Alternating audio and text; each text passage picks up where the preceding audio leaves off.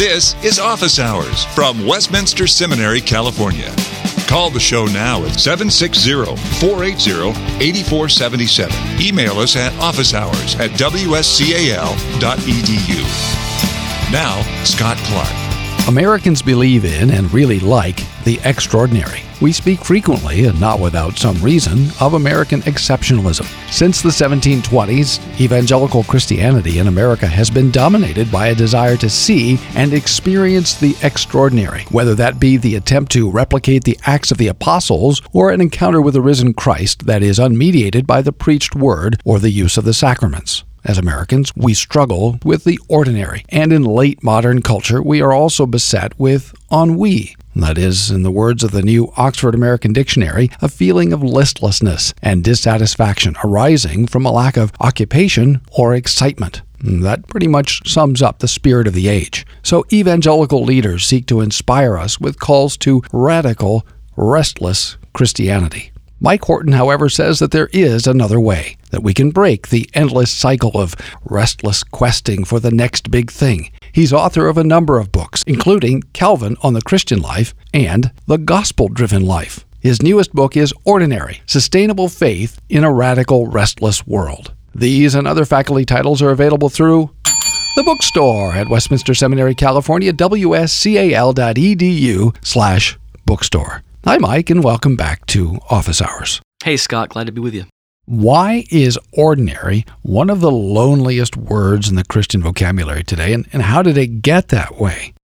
Well, nobody wants to have a bumper sticker, "My child is an ordinary kid at Bubbling Brook Elementary." No one wants to be an ordinary person in an ordinary family, in an ordinary house, living in an ordinary neighborhood, going to an ordinary church, in an ordinary country. We have this expectation now that everybody should step it up a notch. Everything should be radical, extraordinary, superb. And so it's hard for us, I think, to value that which comes in ordinary packages, and yet some of the most important things do. Can we pin this dissatisfaction with the ordinary on any particular demographic group or generational group? That sounds like a leading question. Well, I like to blame the boomers for everything. I know, don't we all? And, the problem is survey, like the recent study by Gene Twenge showed that the boomers aren't all that unique, unfortunately. But along those very lines, there's a great quote from Joe Queenan, writer for the New York Times and GQ. And he wrote a very interesting book. He calls it A Short But Self-Important History of the Boomer Generation. He says, a baseball game used to be a baseball game, but now it replaces bar mitzvahs and first Holy Communions, weddings and funerals as a moment of celestial and eschatological significance. Because baby boomers are obsessed with living in the moment, they insist that every experience be a watershed, every meal extraordinary, every friendship epochal, every concert superb, every sunset meta-celestial. Well, life isn't like that. Most meals are okay. Most friendships work till they don't. Most concerts are decent. Sunsets are sunsets. By turning spectacularly humdrum occurrences into formal rites, baby boomers have transmuted even the most banal activities into events requiring reflection, planning, research, underwriting, and staggering masses of data. Well, this has essentially ruined everything for everybody else because nothing can ever again be exactly what it was in the first place. Something whose very charm is a direct result of its being accessible, near at hand, ordinary. Does having everything on video put additional pressure on us and everyone to make everything spectacular? Well, I think that there is this tendency for us. Neil Gabler wrote a book on this, Life, the Movie Starring Everyone, where he talks about how so much of our entertainment society has encouraged us to think that we're the stars of our own show. And that's the way we are anyway, but the way this gets cashed out now, I think, in our day, is the whole idea of starring in our own life movie. So that means everything else is a prop for our life movie. Everyone else is either a walk-on or a supporting actor in our story. And basically, there's a good name for this. It's narcissism. We're staring into the pond, seeing our own reflection, and are falling in love with ourselves. This is a real problem for us. How do we sort of have our faces slapped out of that self-entranced gaze and find ourselves looking up in faith toward God and out to our neighbors in love? How can we get outside of ourselves? And the real answer to that is through the ordinary means that God has provided, especially His preached word and baptism in the Lord's Supper, the fellowship of the saints, the public ministry of prayer, and then we bring all of that back with us to our family worship and to our personal times with the Lord. We really need to begin to see ourselves as not those who have found a place for God in our life movie as a supporting actor, but have realized that He has done this most marvelous thing of killing our character and rewriting us into His story, no longer dead in Adam, but alive in Christ. I'm a historian, and I tend to look at structures and circumstances, sometimes as much or more than looking at people. And one of the things I wonder about relative to the rise of the extraordinary and the eclipse of the ordinary is the move from the rural to the urban. That sort of intensifies everything. When you live in a rural setting where most of us lived once upon a time, life is rather ordinary, and it's largely out of your control. You plant. Corn grows slowly. It does what it does. Yeah, the corn is ready to be harvested when it's ready to be harvested. There's not a lot you can do to speed that up. So life is sort of determined by a rhythm that is outside of you.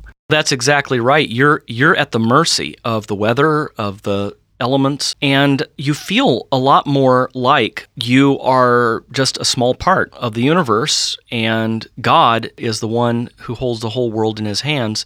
Yeah, I don't think that we can just assign the blame for this to our culture and the transition from an agricultural economy to an information and consumer economy. But urban life is more artificial. Yeah. I mean, you can do more to create your own persona, your own environment, whereas if you live in a rural setting, it's likely to be much more stable. You're not anonymous. Exactly. You're not anonymous. Your neighbor who, if you're on the farm, lives in the next section over, or quarter section or whatever, and that farm may have been in the same family for generations. If you live in town, then, folks are likely to have been there for a while.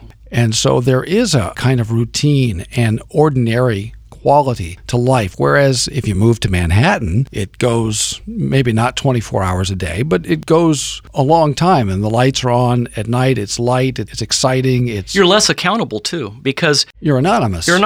We go to the city. A lot of people, I think, go to the city to get away from the people they grew up with, including their family, and they basically reinvent themselves in the city. City is where reinvention happens. Now, that can be a good thing in the sense that people who were maybe not open to hearing the gospel or were in a non-gospel preaching church can suddenly hear the gospel in an urban area, and they're ready and open to change. But very often it works in the other direction, that people are so obsessed with their own persona that they are making and remaking themselves every minute. And that is showing, among other things, our inability to live with ourselves, with God, with other people, our inability really to simply be ordinary and to be faithful in that ordinariness. You're listening to Office Hours from Westminster Seminary, California. Why is the adjective radical so attractive? There are a lot of writers, contemporary evangelical writers, who are encouraging us in different ways to pursue a radical Christian life or some radical version of Christianity. What's that all about, and why does that seem to be so persuasive and exciting to so many folks? Well, on one hand, I think that it's motivated by a sincere desire to not be mediocre Christians who just go along with the flow. And ordinary, by the way, does not mean mediocre. If we have time to talk about that, I spent a whole chapter talking about that point. Please, because all my Christian life, one of my frustrations has been that people within the church have said, well, it's good enough. Yeah. Right. If you ask Mrs. Clark, she'll say, if you want to get his blood pressure up, just say it's good enough. Yeah. No, it's not good enough. Mediocre isn't enough, right?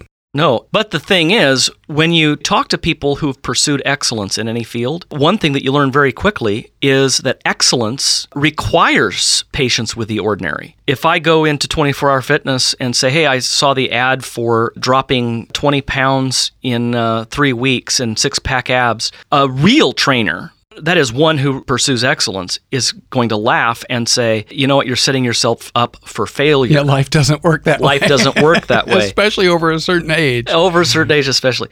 But the things that you value, the things that you care about, you put the time into it, but it's the ordinary, patient, daily habits that actually contribute to character and excellence over the long haul in the biggest things of life. Think of marriage. A good marriage, and you don't have to have an out-of-this-world, made-in-heaven marriage. Come on, let's have ordinary marriages. Ordinary marriages would be great in this country. That would be a step up. A step up. Good marriages are made of billions of ordinary moments. Yeah, there are also terrific getaways. And so what we often tend to do is think, I'm going to mess up, I'm going to ignore my wife and kids. But then in 3 weeks, we have this stupendous, out of the park, extraordinary family vacation. And we're going to make up for it all. It's going to make up for all. Hey, we're going to Disney. It's going to be amazing. It'll be unbelievable. No, even when we do have, the wonderful anniversary dinner, when we do have that spectacular moment with our children, it is the product of accumulated moments of ordinary time together. The stuff I remember about my dad is really not the spectacular stuff. It's the ordinary stuff. Mm-hmm. I remember walking with him and not being able to keep up. Mm-hmm. That's what I remember. It's a wonderful memory, yeah. Yeah, but it's not spectacular. Right. So we delude ourselves when we say, well, we can ignore the family, but make up for it, and then that's the stuff they'll remember. That's what quality time means, quality time. And that's a trap, right? Of course it's a trap because basically it evades our responsibility. And I have to say, I think that there's something similar going on there with revival and the history of revivalism. Why do we need revival? Well, we need revivals to evangelize the world, to really up our game in missions, to become more holy, to become more interested in the things of the Lord, so on and so forth. Well, my response to that is not that those are bad goals. My response to that is that should be the daily transformation by the Word of God that happens through the ordinary means of grace, Lord's Day to Lord's Day, in our family worship, in our informal moments together, talking about something that makes us think of God's world, and in our personal time of reading Scripture and praying and so forth. It should be ordinary. The Word of God, when it's proclaimed each Lord's Day, is a mission. It prepares us to be missionaries to our coworkers and our extended family and friends, missionaries to our spouses and our children.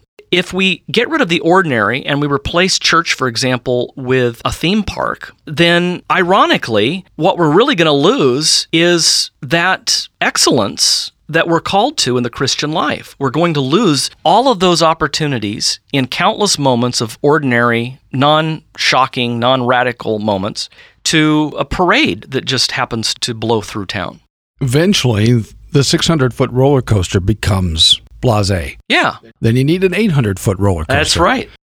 A good baseball team does the routine things. It handles the routine pop flies and grounders, and a good batter gets on base, right? It's not necessary to be a good batter to be hitting home runs all the time. And the guy who goes to the plate swinging for the fences probably isn't going to be a very successful hitter. Well, yeah, exactly. And think of even the people who really do make a big difference, extraordinary difference in the world. I use the example of Rosa Parks. She didn't get up one morning and say, you know what, I'm tired of my boring, ordinary life. I think that I want to be the first lady of civil rights. Instead, here was a woman who was very ordinary, shaped by ordinary life in an ordinary community, church, community, neighborhood, of oppression, but with values and a longing for the coming of Christ's kingdom. And so she's on the bus, this woman formed by all sorts of ordinary people around her over her lifetime. She sits on a bus, and that day she just decides, you know what, I'm not going to get up.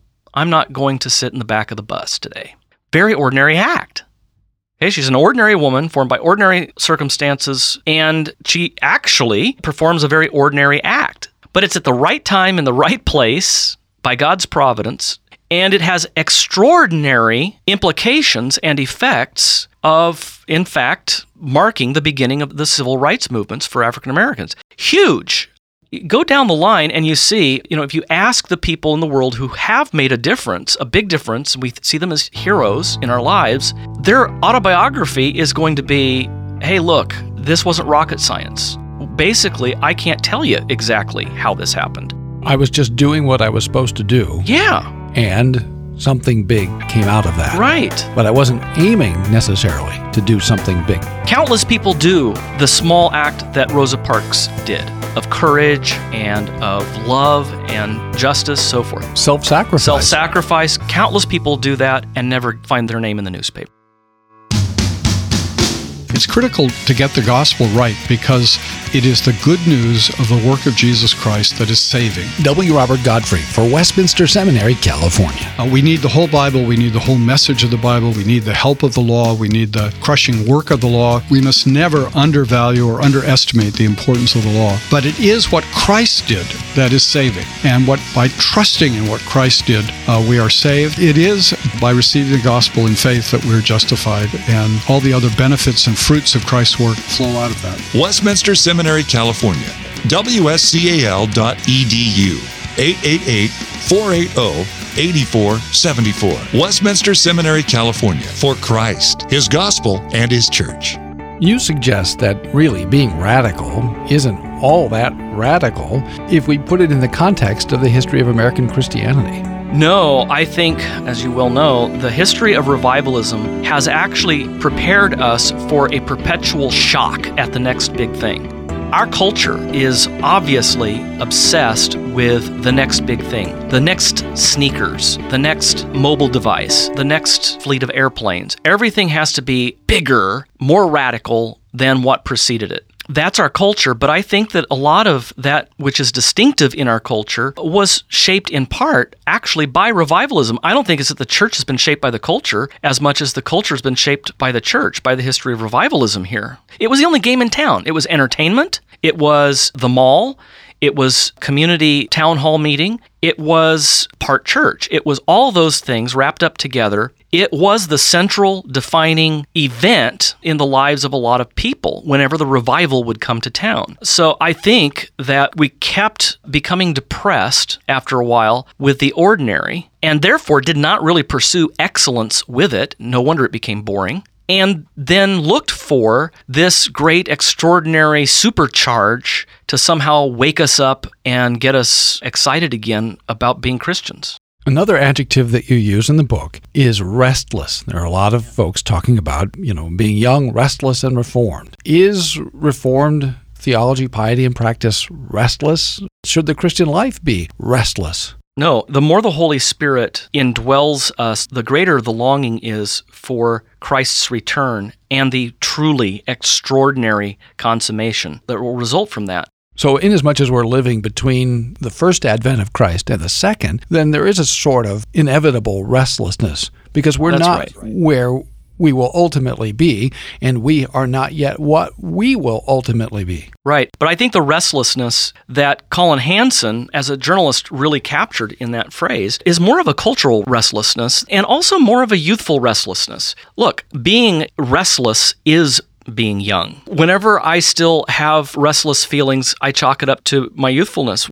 I can think back to moments when I did such stupid things out of motives of wanting to do something big for God or to do something big for myself, wanting to make a difference, wanting to take a plunge, wanting to sort of get myself and what I was doing noticed. That is part of being a kid. That's part of our youthfulness. Being impetuous, being impatient, being unwilling to listen to others who've had more experience than we have. That's all part of youthfulness. That's why the New Testament again and again exhorts young people, especially young men, to patience and to listen to their elders and to be slow to speak and to have self-control. Why? Because the opposite is what we tend to in our youthfulness. Being young is being restless. But when people grow up, they're supposed to lose some of that restlessness and begin to now value things that can only develop over a long period of time. They begin to value history more than they did. They come to value the stories their grandparents tell more than they did. You and I realize now, I think, how much we're shaped by our parents and by our grandparents. Yeah. We can see in ourselves different ways in which we're like mom, we're like dad, and that we're not absolutely unique individuals.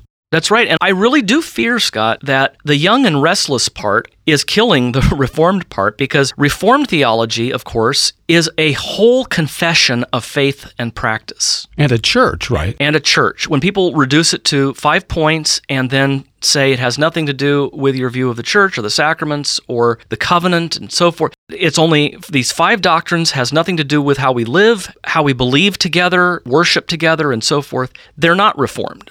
They're just young and restless, and they like a few things that Reformed people have said. But what happens is even those doctrines that they do accept from the Reformed tradition become distorted as a result. And the practice that results becomes distorted.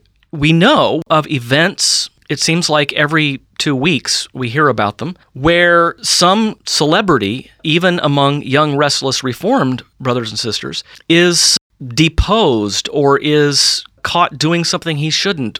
In other words, youthful vices catch up with him. What was hip 10, 15 years ago is now tedious and maybe destructive. Yeah. I mean, you've got a movement that starts in the 70s with the surf culture in Southern California, freewheeling, no institutional rules, let's just let the Spirit lead us. And yet it ends up with a leader at the top who creates this thing called the Moses model of leadership, where he's the Moses, and basically everybody listens to him until he dies. The papacy lurks around every corner. Exactly. The bottom line here is, look, the Reformed tradition has thought a lot about things. It didn't throw the baby out with the bathwater. It's Catholic. It takes what is best from the apostolic heritage, even from the medieval period of the church's existence, purges it, cleans it, washes it up, discriminates between truth and error, has its own confession of the faith of the church that is consistent with the ecumenical creeds, and has practices that are older and wiser than the church that began in somebody's garage last week.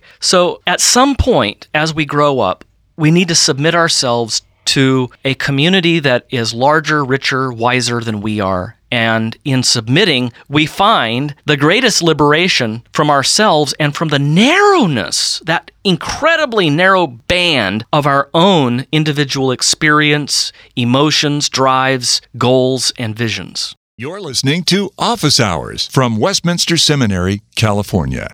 Pastor, I feel this tremendous pressure to experience radical Christianity, that everything in my life should be excellent, that I feel like I'm missing out on the next big thing. What have you got for me? How can you help me? I just don't think I'm meeting up to these standards. I don't think my life really is all that excellent or all that radical. And I'm not even sure what I should do about the next big thing. Well, if you're pursuing radical, you probably won't be excellent. That's the bottom line. Excellent and radical are two different things. If you're pursuing the radical, you're probably impatient with the very qualities and characteristics that will give you excellence and make you excellent over the long haul. But I'm still not meeting the test of being really and truly radical. Who wrote the test? Well, that's a good question. What test are you talking about? So how does the gospel help me? And how do we relate the gospel to the demand to be radical? Well, first of all, Jesus Christ was radical. Jesus Christ is truly radical. Jesus is God incarnate and died for our sins and rose for our justification because we didn't, in fact, meet even the ordinary standards. The law is not extraordinary standards. It's the ordinary standards that God created us with the natural ability to keep. Love God and your neighbor. That's right. We have lost that moral ability because of the fall, but it's what we were wired for in the beginning. Jesus Christ is radical in that sense, but even with Jesus, think about this for a moment, turning from Jesus as Savior to Jesus as model. We are told in Luke 2 that Jesus is God incarnate and that there was absolutely no possibility for this coming about in the ordinary way, a man and woman having a child. Mary says, how will this happen? I've never been with a man. And Gabriel says, the Holy Spirit will come upon you and will overshadow you so that what is born of you will be from God he will be the Son of God. Now, that's extraordinary. And yet, what we learn not much later is that Jesus grew in wisdom and understanding and in favor with God and man. He grew and increased, even in virtues. He had no vices, but he increased in virtues. He increased in wisdom and godliness and stature and in all kinds of ways. That wasn't miraculous. That's why we talk about the miraculous virginal conception. Jesus' birth wasn't miraculous. Jesus growing up in Nazareth wasn't miraculous. He grew up and learned things, including his father's trade. He learned the Psalter. He learned to fear God and love his neighbor the way other kids on the street were learning this. He had a peculiar interest in it. And the difference is, he actually did it. But he did it. And the one who did it, the one we're talking about, who grew up in a normal, ordinary way, is in fact God. And what that reminds us of, that we already learned from creation and providence, is that God loves the ordinary. He assumed our existence. Which is why he was implausible, right? I mean, people looked at him and said, well, we know this guy. We know his parents. He can't be anything special. That's right. We played stickball with him in the street. So they mocked him. They humiliated him. They sought to kill him, and eventually they did. But it's his ordinariness that made him near enough to make him accessible, near enough so that he's not floating 20 feet off the ground above us. He's like us in every respect, sin accepted. Exactly. He came all the way down, and ironically, man, the fact that he became so ordinary, he came all the way down, was actually an excuse people used, as you point out, to say, well, he's just ordinary. So the good news is that Jesus has fulfilled God's law for me and for you, for all who believe. He was extraordinary for you. He was extraordinary for us. And that, in a sense, relieves us from the demand, if you will, to always be questing after the next big thing, after the extraordinary, because we'll never be radical enough. No. We'll never be extraordinary enough. We're just Christians who've been redeemed by the Christ. So now I've put my trust in the one who was extraordinary for me. Where do I find what you call a sustainable Christian life? First and foremost, you're going to say this is so ordinary, but that's what we're talking about. First and foremost, by finding a church where the gospel is rightly preached, the sacraments are rightly administered, and there are shepherds to care for you. Elders who are looking out for your spiritual welfare, deacons who are looking out for the temporal welfare of the saints, a church that is the household of God, an embassy of Christ's kingdom in this passing age. Find that body and become part of it. You will find yourself over time, not immediately, over time, you'll find yourself gradually transformed and changed. In surprising ways. You will find yourself actually believing that even you can be forgiven the sins you've committed and still commit. That even you can be a new creature in Christ. That even you can be a disciple growing and maturing with all of these other sinners who have placed their faith in Christ and are being renewed by the Holy Spirit according to the image of Christ day by day. So there's another sense to this word ordinary. We've been using the word ordinary in the sense of routine, but in the life of the church, we've often used it to mean divinely ordained. Yes. And you're using it in that sense too. So even though these things don't look spectacular, the minister in the pulpit, bread and wine, baptismal water, gathering together with the congregation for prayer, listening to sermons, all those things, they don't seem extraordinary or spectacular, but they are divinely ordained. Yeah, the God of creator of all heaven and earth, the judge of the living and the dead, has not only become flesh for us in his Son Jesus Christ, died for us and was raised for us, but he sent his Holy Spirit into this world, truly extraordinary. Pentecost is extraordinary. But to do what he does through ordinary means. And as a result, you have to be where God has promised to deliver this extraordinary result from ordinary means. Think of a wealthy person, a benefactor who is going to give you a check for a surgery. You can't afford this life-saving operation. You have no insurance. He says, I'll meet you at the corner of Vine and 5th. And so you go there, and it's kind of broken down. The sign is a mess. It looks like a tire shop. And you walk in, and the cups are chipped, and there's lipstick on your coffee cup. But then sure enough, sitting over in the corner is a guy who doesn't look like a billionaire. He's dressed in ordinary clothes, even looks like a pauper. He pulls up his hat, he looks up at you, and he motions for you to come over and sit down by him, and he takes out the check and gives it to you. Well, you're meeting him where he promised to meet you, even though it doesn't look spectacular. It looked implausible. It looked implausible. Well, it looked implausible to people that God showed up in a manger, a feeding trough. And it looked implausible that God was actually in Christ saving us with the God-man hanging on a cross. That just looked implausible. But that's how God does things. And even now he says, listen, stop talking.